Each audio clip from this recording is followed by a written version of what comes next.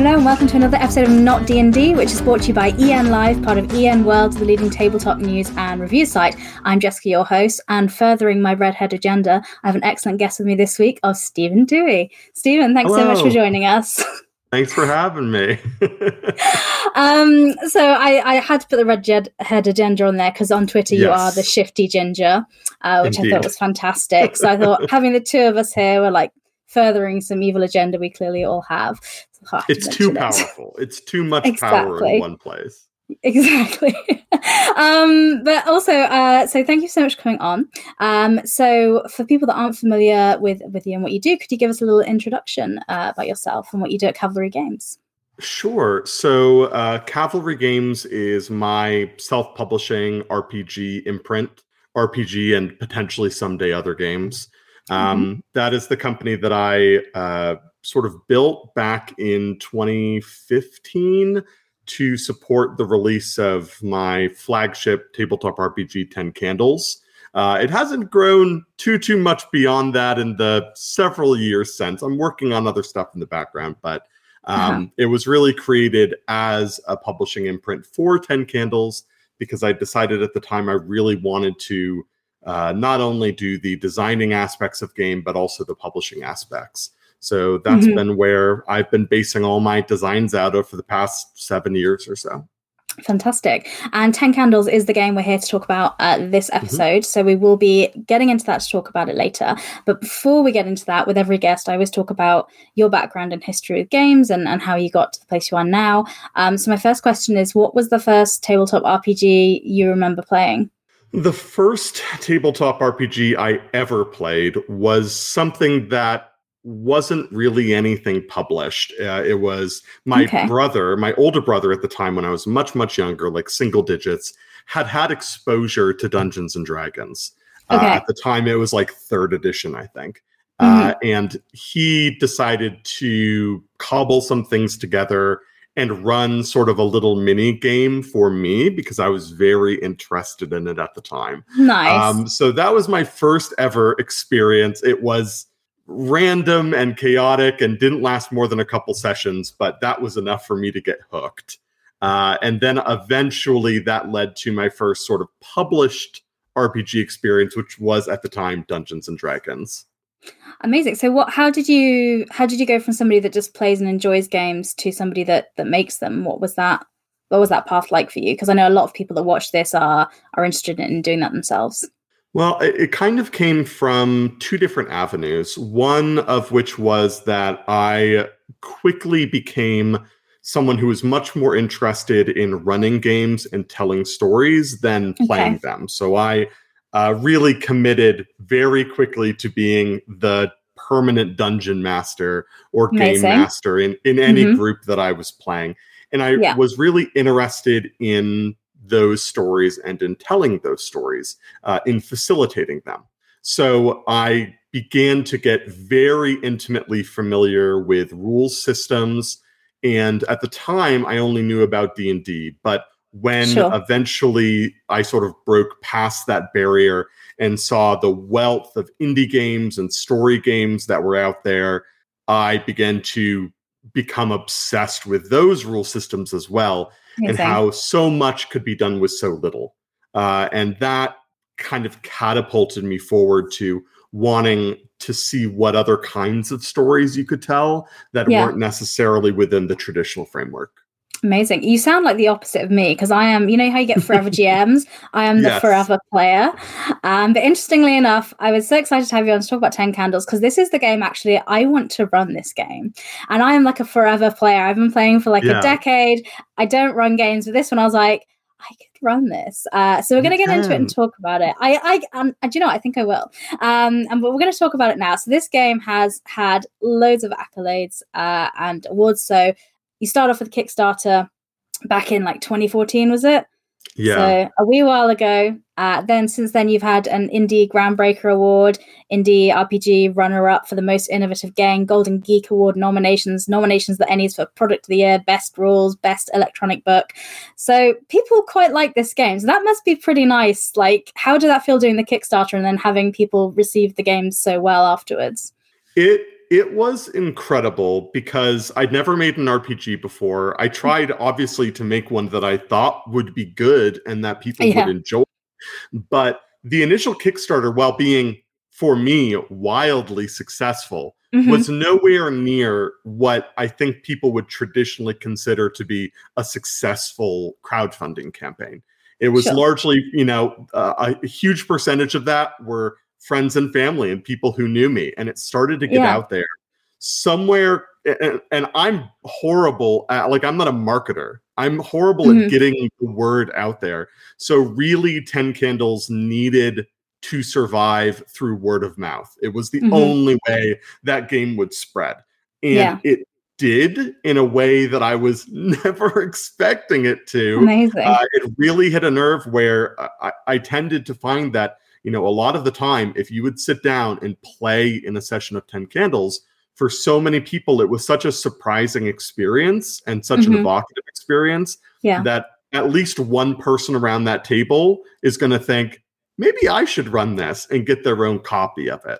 And that's sort of how it spread. People wanted to share that experience with other people in a way that kind of, I guess, makes sense to me in retrospect, but at the time was very surprising. So, I actively was submitting it in that early year as best as I could to as many awards and things like that I could, just to try to get it out there. The response was incredible.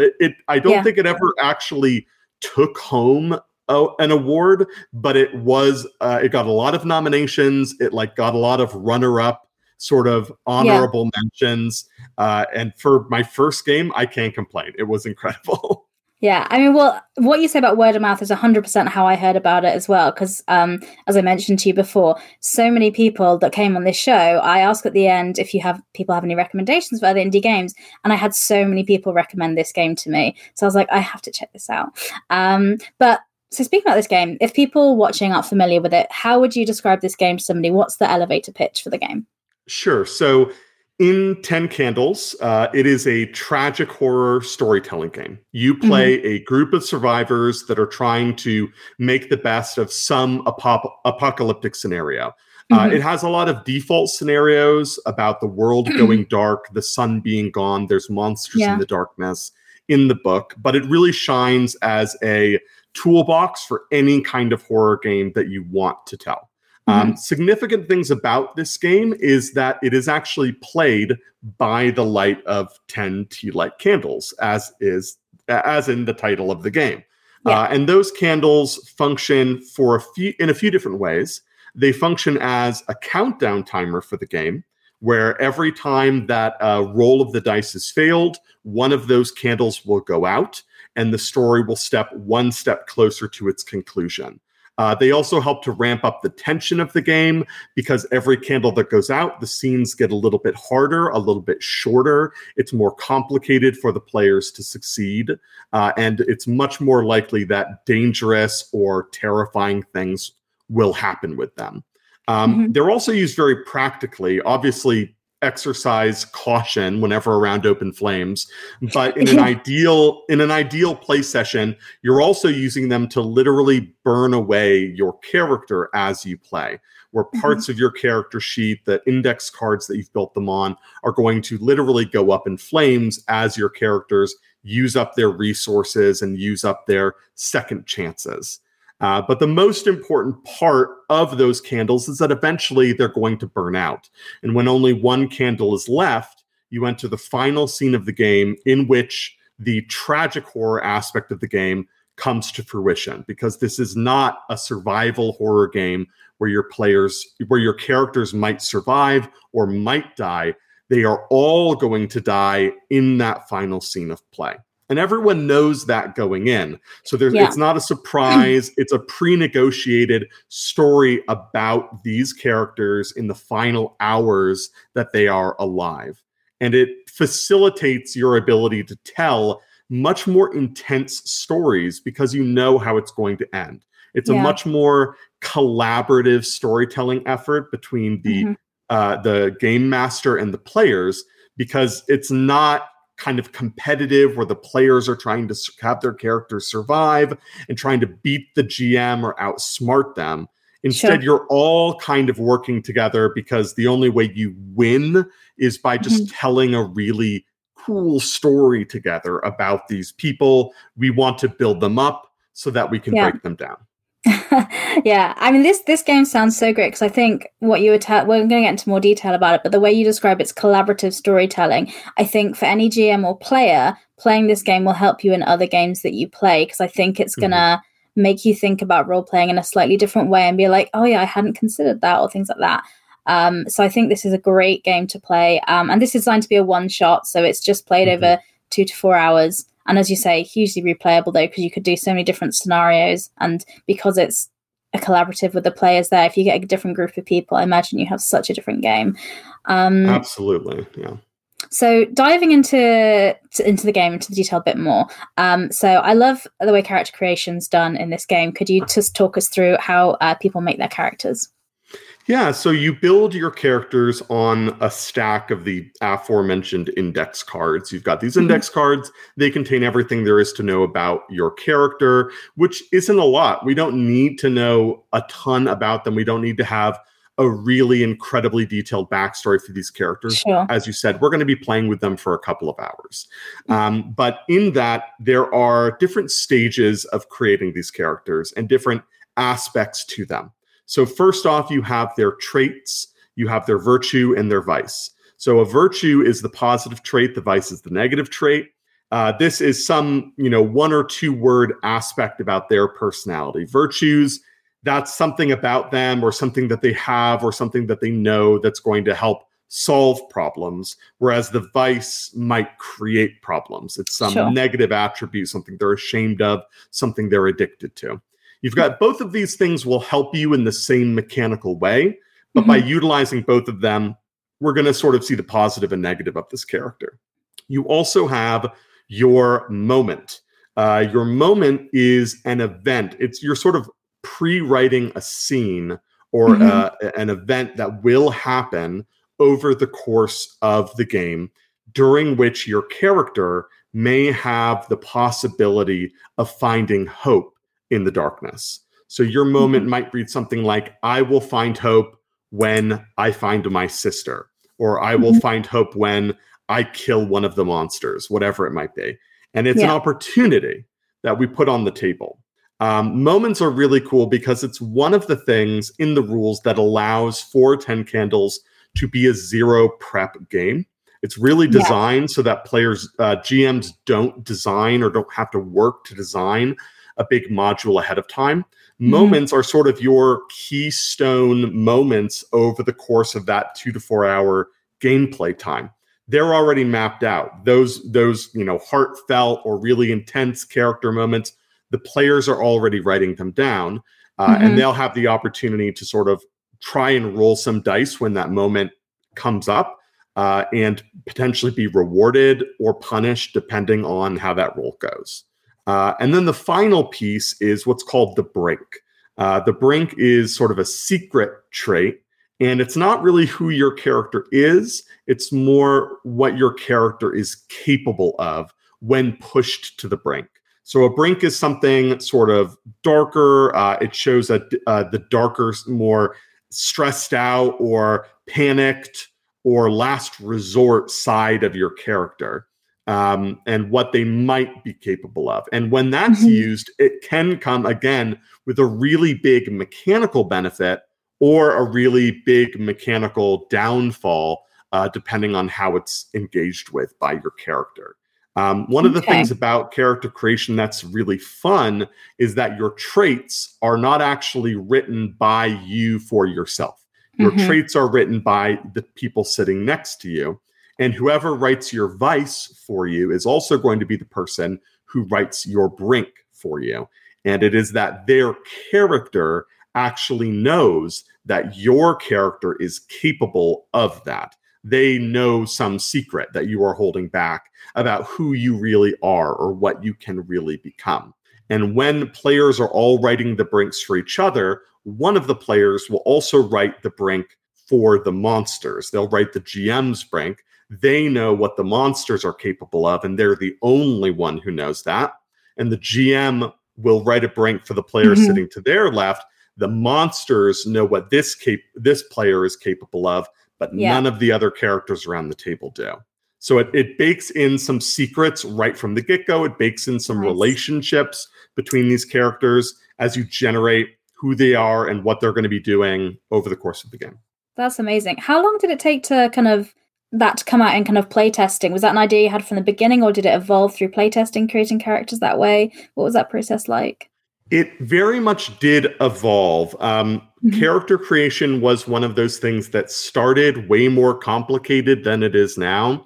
I think, if I'm thinking back, I believe the earliest iteration of character creation was actually that everyone would write a couple of traits and put them in a big pile, and then the GM would actually auction the traits off, and people could bid a number of like matches they had to buy the traits for their character. It's a really fun idea. I will undoubtedly reuse it eventually, but this just wasn't the game for that. It didn't really make sense with the theme of the game.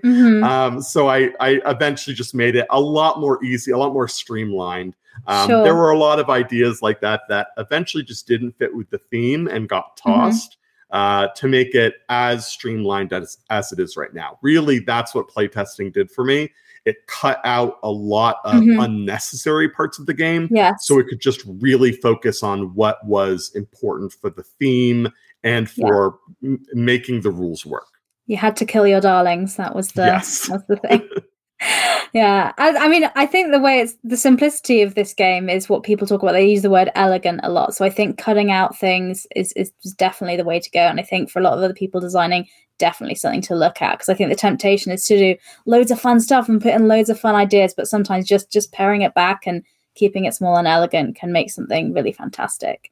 One of the award nominations that 10 Candles received that I'm most proud of was for the Ennies the year I published it, for best rules. And I was so happy, because that was what the component of the game that I was most proud of, was making these rules that were tied in intricately with the theme. So there was this harmony between how the rules worked and what the themes were, while also keeping them light and simple enough that they did do work. It's not really what I would call a super rules light system. There are rules there, and some of them can be kind of complicated, but once you've got it on lock, they just disappear. They do what they need to do, and then they get out of the way immediately. Yeah, I think that definitely works. And like you say, the best rules, I think, as a game designer is, that's the award you want, isn't it? Because that's what you're doing with it. So we've touched on character creation there, and I'm going to come back to when we talk about mechanically how we burn those cards in the game, because that's very fun. But could we talk about this kind of structure of the game? Because you mentioned the 10 Candles kind of structure the pace of the game and kind of the scenes. So if we could talk about like how scene works and how you structure the game. Yeah, so the basic mechanics that the game revolves around is a communal pool of dice that is shared by the players. So at the start of the game, the players have a big pool of 10 dice, 10 candles, 10 dice. They're all 6-sided dice. And whenever the players need to make a conflict roll, they will take all of those dice and roll them. And that can be for if the action that they're trying to undertake requires skill or luck or just has an unknown outcome.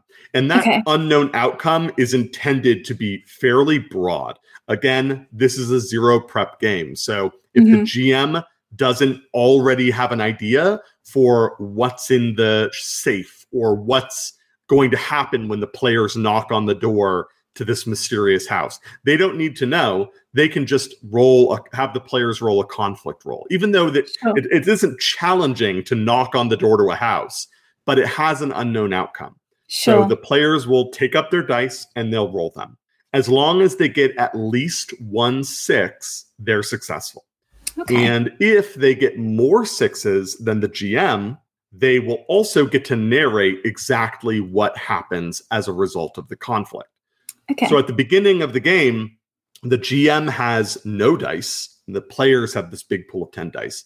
So they're going to be succeeding and they're going to be narrating most of the time. Okay. If they roll any ones, those ones are removed from the die pool, they're set aside. And they'll stay set aside for the rest of the scene. So this communal die pool will begin to shrink until eventually someone fails a roll. At that point, the roll has failed. The GM will narrate some grisly or horrible thing that happens as a result, and we will darken a candle. When the candle darkens, we move forward to the next scene. And each scene is just played like you would any tabletop role-playing game. The GM's describing the world, the players are interacting with it. But when that scene ends and the candle is darkened, we enter sort of this transitionary period between the scenes called establishing truths. And this is what I tried to model this after, like horror movies, where, you know, it's not just one single cut most of the time. You're jumping forward in time and in circumstances between these scenes. So the establishing truth scenes, that is when the players kind of get to go around the table and they get to say a thing that is now true about the world or about their story. Maybe they've jumped forward in time, they found equipment, circumstances have changed a little bit. Sometimes establishing truths can happen right when an action scene kicks off. Maybe the players just want to move past it, or maybe each of these things that they establish as truth is like a bullet time sequence of the fight. You know, whatever they want to do with it, they can do with it. They go around, they establish a number of truths equal to the number of lit candles, and then we move on to the next scene, where the die pool will get refilled, but now only up to 9 candles, for example. 9 candles, 9 dice. If every time we darken a candle, one of those dice goes into the hands of the GM instead. Okay. So now whenever the players roll, the GM will also be rolling. And again, it's not to succeed or beat them. They'll always succeed with a roll of a 6. But now it's to challenge them for their narrative control over the story. Yeah. So at the beginning of the game, you've got these longer scenes. The players are succeeding at everything. Their characters are powerful and accomplished, and they're getting to narrate exactly what happens, getting to show off these characters. But as the game goes on, as things get dangerous, more and more of those dice go over to the GM. And that includes their power, their abilities to succeed at rolls. The length of the scenes begins to shorten. Things get more dangerous. Even the literal power over the story slowly slips from the hands of the players over to the GM. So that has like an impending doom sense of desperation, and that works mechanically, but also just thematically as well. So that's it's very much not meant to be like, you know, there are some amazing survival horror tabletop RPGs out there that have, you know, like Dread by Epidiah Ravachol is a great example of like the classic survival horror. And that is a survival horror game, just like you'd see in a movie, right? You have these moments where you're very calm and relaxed. And then you have these moments of really intense stress as you're pulling from the Jenga tower that game requires you to play with. And potentially jump scares as that Jenga tower crashes to the ground and one of the characters meets their end. 10 Candles isn't that. Like, it doesn't really have jump scares. It doesn't have those sudden spiked moments of anxiety like you would expect from survival horror. Instead, it has this really slow, creeping buildup of stress and intensity as the game goes. As the candles darken, you have less light in the room. Everyone's scooting closer to the desk so they can see the candles. It really tries to build up that slow build over the course of several hours. So that's very much intended. I mean, it sounds great. I'm very excited to run this game. So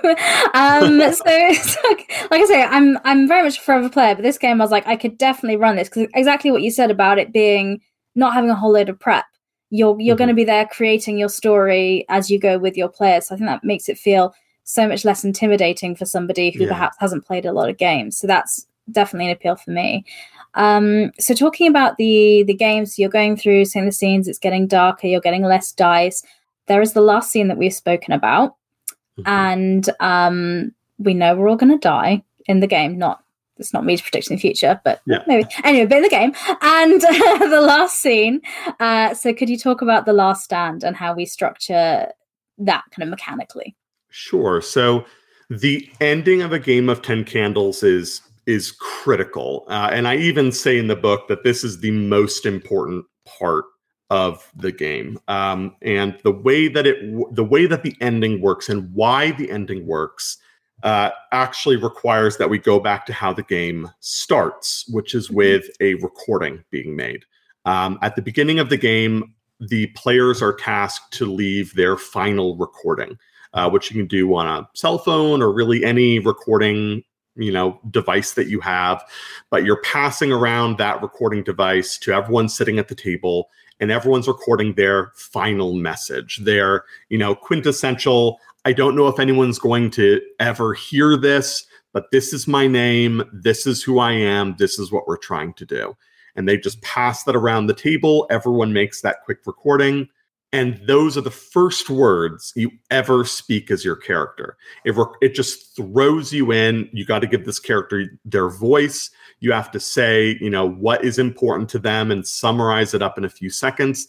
And now we're going to dive into the first scene.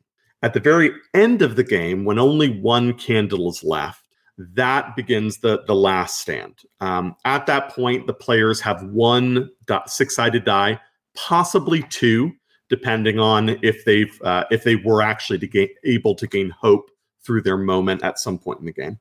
But usually they'll just have that one die. And we are sort of collaboratively narrating this final scene. Everyone knows that they are going to die here in this final scene. And we go through that with conflicts coming up as they would normally. The problem here is that if you fail your conflict, which is very likely in that final scene, statistically, instead of just, the scene ending, your character dies. And this is the one failed roll in the rules where it is up to the player to narrate how that happens for their character, what they want that last moment to be like. And that last scene will continue going until either all of the characters have died or that last candle finally sputters out all on its own, at which point all of the characters are dead and you are sitting in silence. And after, reiterating one of the ritual phrases of the game, these things are true, the world is dark, the GM would play that recording that's made at the very beginning of the game. And everyone just sits back in that silence, listening to the very first words that they've spoken as their characters in that final moment. And that is the end of the game. You have that flashback to the beginning, and then they are no more. And you flip on the lights, and everyone takes a deep breath and maybe cries a little bit, and you move on. And you move on, have your cathartic moment. That's the bit of the game that grabbed me so much when I was researching it, ready to chat to you about it. Because I think that makes it a group shared experience. And I think those recordings are really nice, almost come down from the scene, just to take you, just to bring it full circle, give you a moment to kind of step back before you kind of come out of character. Because I imagine, it's a horror game, so you could have some really extreme kind of things in there. So on that note as well, talking about it with every horror game, like safety mechanics and things are very important. What kind of recommendations and advice do you have for people, to play this game safely? Well, it's very important with any role-playing game, especially with horror or with any kind of game you think will have serious or adult themes. But really, cannot stress this enough, any role-playing game. It's important to have safety mechanics in place. So some of the ones that I use, lines and veils, which I don't know who originally came up with that one, but this idea of we're going to talk about what are some things that we'd like to occlude, some things that we'd like to maybe fade to black on, and some things that are really hard lines of this is content that we don't want in our game. And to have that be known, have that be written down, have that be agreed to by everyone. I think the X card is really important. which will allow, just having an index card on the table with a big X on it. People can point to it, say X card, tap it whenever there's a scene that they'd like to either back out of or, cancel or move on and talk about something else, anything that comes up that they may not be comfortable with. I think making it clear to the players that they are more important than the game, because that should always be the case. Like, the door is always open. People can leave if they need to. Player safety is always more important than the game, and they should, be the stewards of their own safety and be the stewards of each other's safety. And then a really nice set of safety tools is Script Change by Bo Sheldon, which I didn't know a lot about a while ago, but I've been looking into more recently. And I think it's more of a toolbox of safety mechanics and also for engaging with scenes in different ways. Like, if something needs to be, it kind of uses like a VCR analog to be like, do we want to go back? Do we want to go faster? Do we want to go slower on this scene? Like, is this good? Is this bad? How do we want to engage with it? All with, again, a pretty simple analog to like just point to certain things and not interrupt the flow of play too much. There are so many amazing safety tools out there. Just look for them, talk about them with your group, make sure everyone's bought in. It is. And I always like to say this when I talk about safety tools, because despite the fact that they're just clearly so valuable, there's always some people out there that think, well, I don't want to censor my gameplay. I don't want to be censored. Yeah. I just want to role play. I just want to have fun and not worry about that. And I have to stress so much that safety tools do the exact opposite of what you think they do. Because if there are safety tools on the table and everyone at the table knows they're there, has agreed to them, and is on board with how they work and is willing to use them, all of that, what that allows you to do is go so much harder, because you know there's a safety net there. You know that, like, if I push too hard, someone has an out, like we have an out. And it lets you really lean into those scenes and allow yourself to get more immersed than you ever might normally, because you're never really sure, is this too far? Is this too much? Are they going to be mad at me? This solves that. This lets you go deep into it, because you know you're playing with safety equipment and no one's going to get hurt, or at least there are tools in place to help prevent that. So safety tools are just great. I can't sing their praises enough. Yeah, I feel the same as well. Before I go into when I first started playing tabletop RPGs, I started with indie games. So I was doing some games that had some kind of darker themes or horror. So I was so used to doing safety. And I started playing D&D and things like that, like 5 or 6 years after I've been playing that. So when I first came to my first D&D game, I was like, okay, so what lines of veils do we have? And everyone looked at me like I had 3 heads. Because they're like, well, we're just going to go and kill the goblins. Why would these things come up? But I think it's important, even those games, because it could be something as simple as someone has a fear of spiders. And you could so easily put spiders as your monster in your D&D game. But if you know someone's really scared of them and it's going to give them a bad time, just put a different one in. So, I completely agree with you. But coming back to kind of horror games. So obviously when you're setting up your game, this is just me asking for me, because I'm going to be running this game at some point. So as well as safety mechanics, what advice do you have for GMs that are going to run this game, perhaps if they've not really run many tabletop RPGs before? So advice for running 10 Candles. And I do think, by the way, that 10 Candles is a great game to run if you don't have a ton of experience running games, because it really does. It really puts so much of the power in the hands of your players. They, through the establishing truths, through building their characters, they're going to tell you, through their moments, they're going to tell you exactly what they want and what they're interested in through the game. So the first piece of advice is just keep your ears open and listen. Make sure those moments are cool. Make sure that, like, if they're using their establishing truths to skip past a scene or to implement things that are dangerous, grab onto those. They're giving you a gift that you can then use and incorporate, because you already know they're interested in it.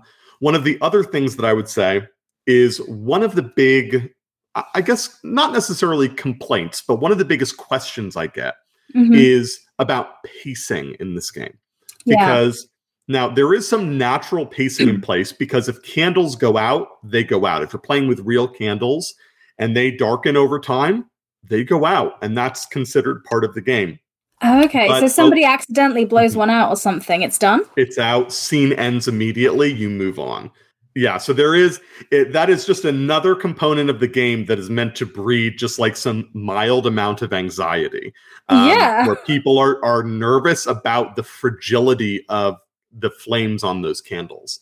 Also, and they're very light in the game. Yeah, yes. Tea lights do this amazing thing as well, at certain brands at least, where all of the wax in the candle will basically melt, and it will just appear to be clear wax. Like if you're using white tea light candles, where it's hard to tell how much wax is left in those candles because it's transparent, which is really fun. Okay. But so regarding pacing, one of the things I hear a lot is like, oh, well, our first scene took like 2 hours, and then the second scene was over in took another 45 minutes, and the first 3 scenes took forever, and then I had no time for the rest of the scenes because all the candles went out. I hear this a lot. So it has made it into my advice, which is to say the GM has way more control in this game than a lot of other games over timing and pacing. If you think that things are taking too long, there are a lot of ways that you can change that. And the main thing you can do so let's talk first about speeding up pacing. To speed up pacing, you just need to throw more conflicts at your players. So throw something at them that you have no idea about. Throw them a broken down car on the side of the road, or a house with one lit little candle flickering in an upstairs window. Something that's going to stop them and make them want to kind of engage with it. From there, you have a host of different conflicts you can throw at them. Okay, the car's locked. Well, how do you want to get in? Break a window, roll a conflict. Pick the lock, roll a conflict. Okay, you get in. All right, you're checking under the seats for anything, roll a conflict. You want to see if there's gas in the tank, roll a conflict. There's you look in the back seat, there's a big duffel bag there. Or there's a locked tote. You want to break in, it's a conflict, right? Yeah, so you can get a bunch of, house, same thing. Knock on the door, conflict. Open a door, conflict. All of these things. One of the ones that I really like to do if I really want to end a scene is have something happen that requires a conflict from everyone at the table. Probably shouldn't throw in more than 1 or 2 of these in a session, but if something's in the road and their car flips, or the bridge is breaking, or something, they need to get away from something dangerous, you can say, I need a conflict from everyone one at a time. And that die pool is going to shrink dramatically over the course of it. So whenever you need to speed things up, just throw more conflicts at them. If you need to slow things down, keep in mind that you never need to call for a conflict in this game. It's always up to the storyteller. So if you want to slow it down, call for less conflicts. If you're, there's a car on the side of the road, you open the door, then you just tell them what's inside. You open this, you tell them what's inside. As long as you can sort of improv what it is, you can make scenes last as long as you want them to by just narrating whatever it is the players would have, kind of like in a more traditional game. They're looking at a thing, you're just saying what it is. They're opening the safe, you're saying what's inside, and you can save the conflicts for when you're ready to move the scene forward. That's especially important when you get down to very few dice. If you're at 2 or 3 or 4 dice, those scenes go quick. So you can be a little bit more, slow with conflicts that you assign out. Or if one player is doing everything, you can give them a couple of conflicts, but then sort of pull back and wait for some other players so everyone gets to roll some. And that sort of folds into the third thing that I recommend, which is the third and final recommendation I'll give you, which is really try to get everyone rolling dice whenever you can.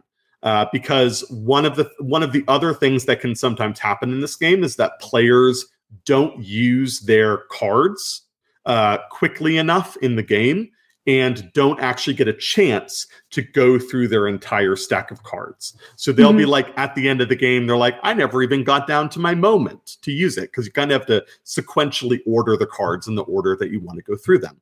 So even like if a player succeeds at a conflict roll, but you see that they're going to lose some dice because there's some ones that have been rolled, always make sure to mention, like, you can succeed at the roll, but if you'd like, you can try to save these ones for the die pool if you want to use your trait. Like, always recommend, hey, don't forget about your trait. You could use it to save these ones, even though you don't need to, you could. And just encourage them to make use of their cards, to make use of their character abilities, to when they get to their moment, try to bring up their moment relatively quickly so they can have that good scene.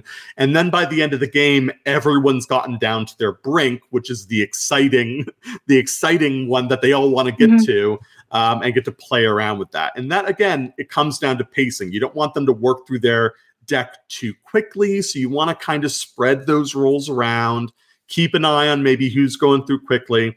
As long as you're just on the lookout for how your players are doing, how their stacks are looking, how long the scenes are lasting, you can kind of keep a really close watch on the pacing of the game and make it exactly what you want it to be.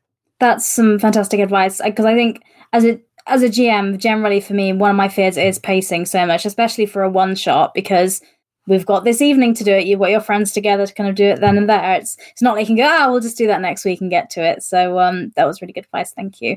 Yeah.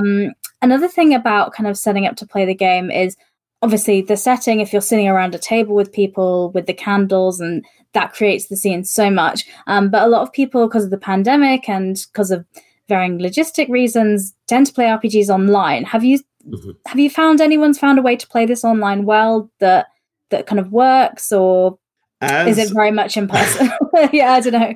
As the 10 Candles subreddit will tell you, you can't play it online. It's impossible. It is possible, but people have correctly identified that you do tragically lose some of what many people would consider the spark of the game. To play it digitally.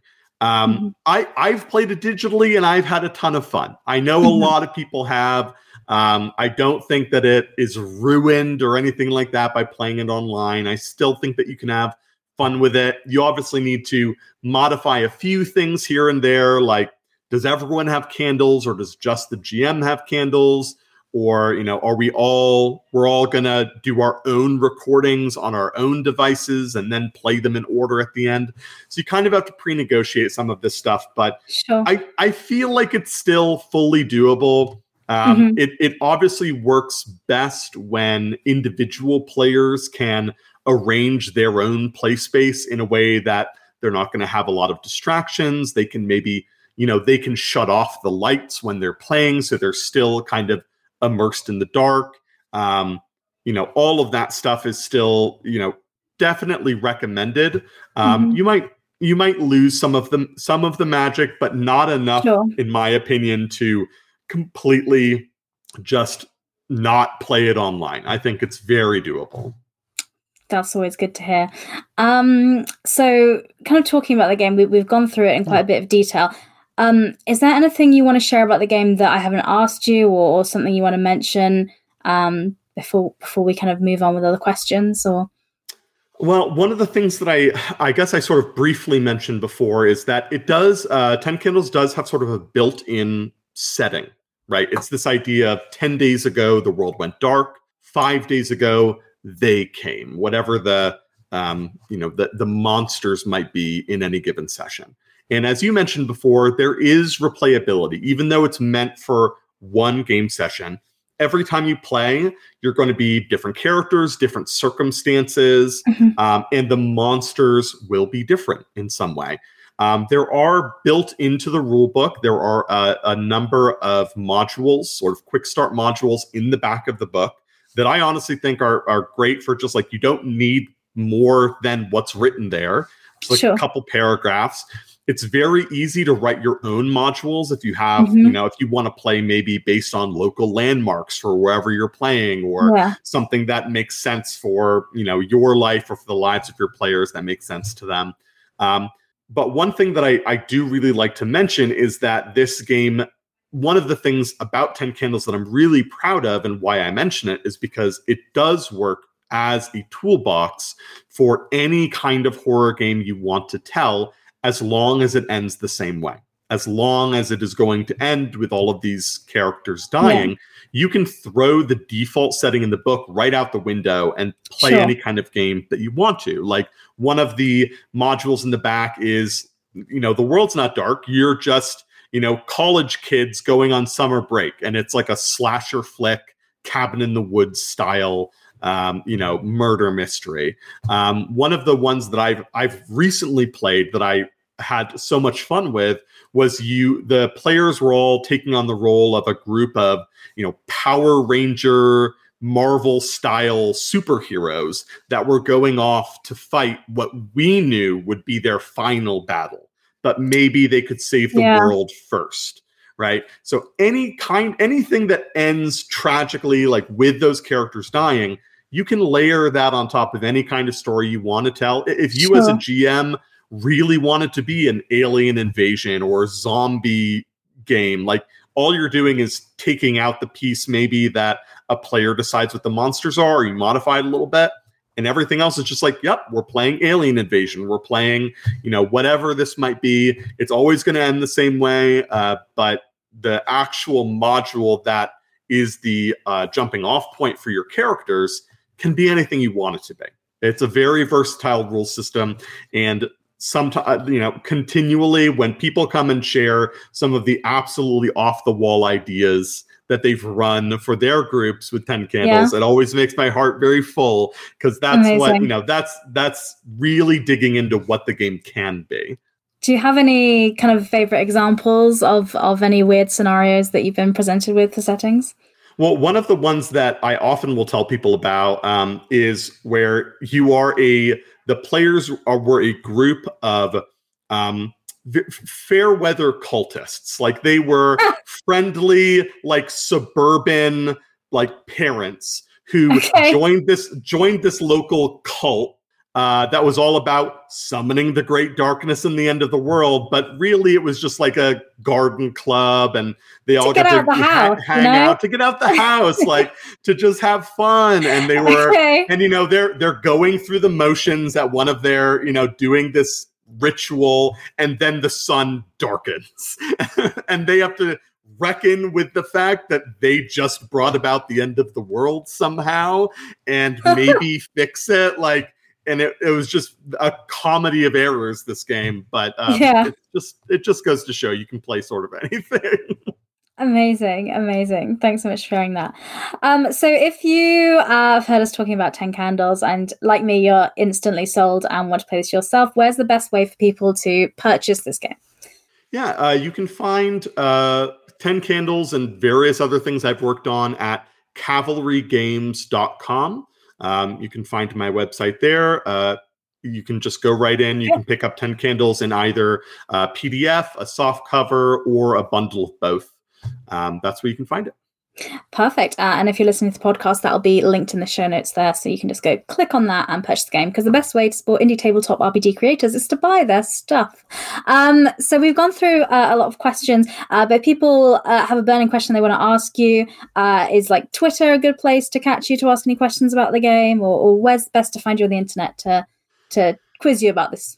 Yeah, so there are sort of three avenues that are best to get in touch with me. One is definitely through Twitter at Shifty Ginger. One of which is through my Patreon. You can find me at patreon.com/Stephen Dewey.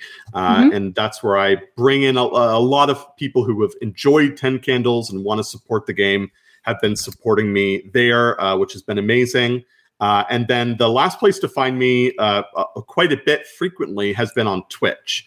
So you can find me at twitch.tv/Stephen Dewey, where I do occasionally have like RPG design sessions that I broadcast between various other things. So if you want to see how the sausage gets made, I guess you can tune in and watch some of those, or watch me play a variety of games with my friends. You can find me there as well.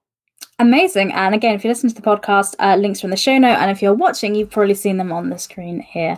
Fantastic. So my last question for you, Stephen, that I ask everyone is, do you have any tabletop RPGs you would recommend that are not ones you've made and that are not D&D? Sure. So to give my sort of top 3 right now, and these are subject to change any week. So yeah, I won't hold you to it. For today. Yeah. So one that I have, I'm sure many of these may have already been mentioned. You might have even interviewed the designers. I don't know. We'll find out. But one of them is Alice is Missing by Spencer Stark, which I had the opportunity to play pretty recently. I'm already in the process of setting up another game of it. Spencer is amazing. We've talked a lot online.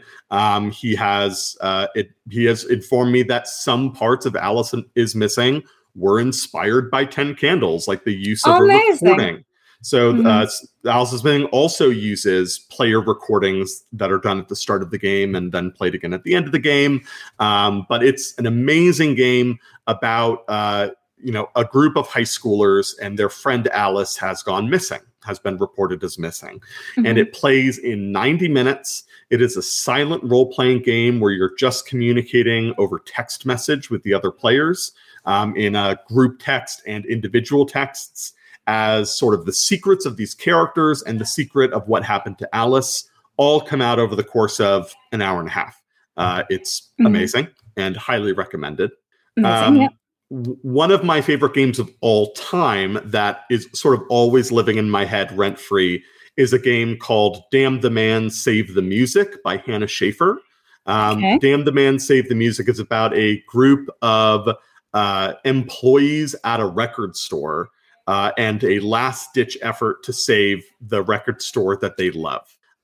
So you play this sort of very ragtag group of I think the game describes like underachievers, overachievers, street philosophers, and love-struck artists that are all coming together to rescue their local record store.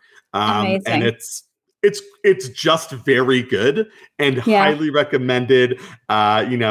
Stick it to the man, save the music store. It's a really great, again, one-shot tabletop RPG about banding together and saving this thing you love. And like, what's better than that?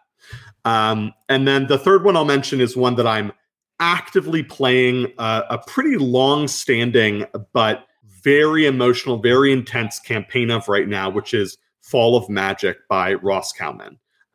This is a game many people have probably heard about, but it is played on a map that is slowly revealed as the game goes on.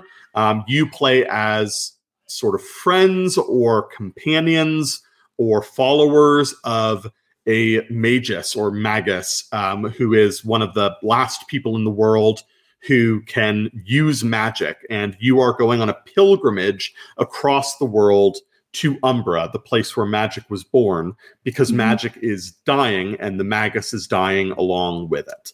And it's again, like a very sort of simple and straightforward game. You're building it just off of scene prompts and a beautifully illustrated map as you're exploring it together. And it is a game that evokes, these emotions of awe and excitement and not knowing what's coming next. With these really, really great prompts to guide role play. No two games will ever be the same. It's just absolutely a beautiful and perfect game.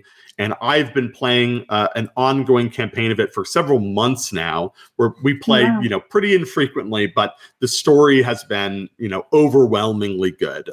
So that's definitely another game I'd recommend. Fantastic. Thank you so much. There are 3 great recommendations there, and possibly people that I will definitely have to get on the show, and some people I've already contacted to be on the show. So keep an eye out for them. So Stephen, thank you so much for coming on and sharing your game with us. I'm very excited to run my first game of 10 Candles, and if you're listening or watching, you can go to Cavalry Games, so you can do the same thing too. So we will be back with Not D&D next week, live streaming on Monday, wherever you've watched this, and of course you can always catch up on the podcast at Not D&D wherever you are listening to this. And with that, I think that brings us to the end. So Stephen, thank you so much for your time. Thanks for having me.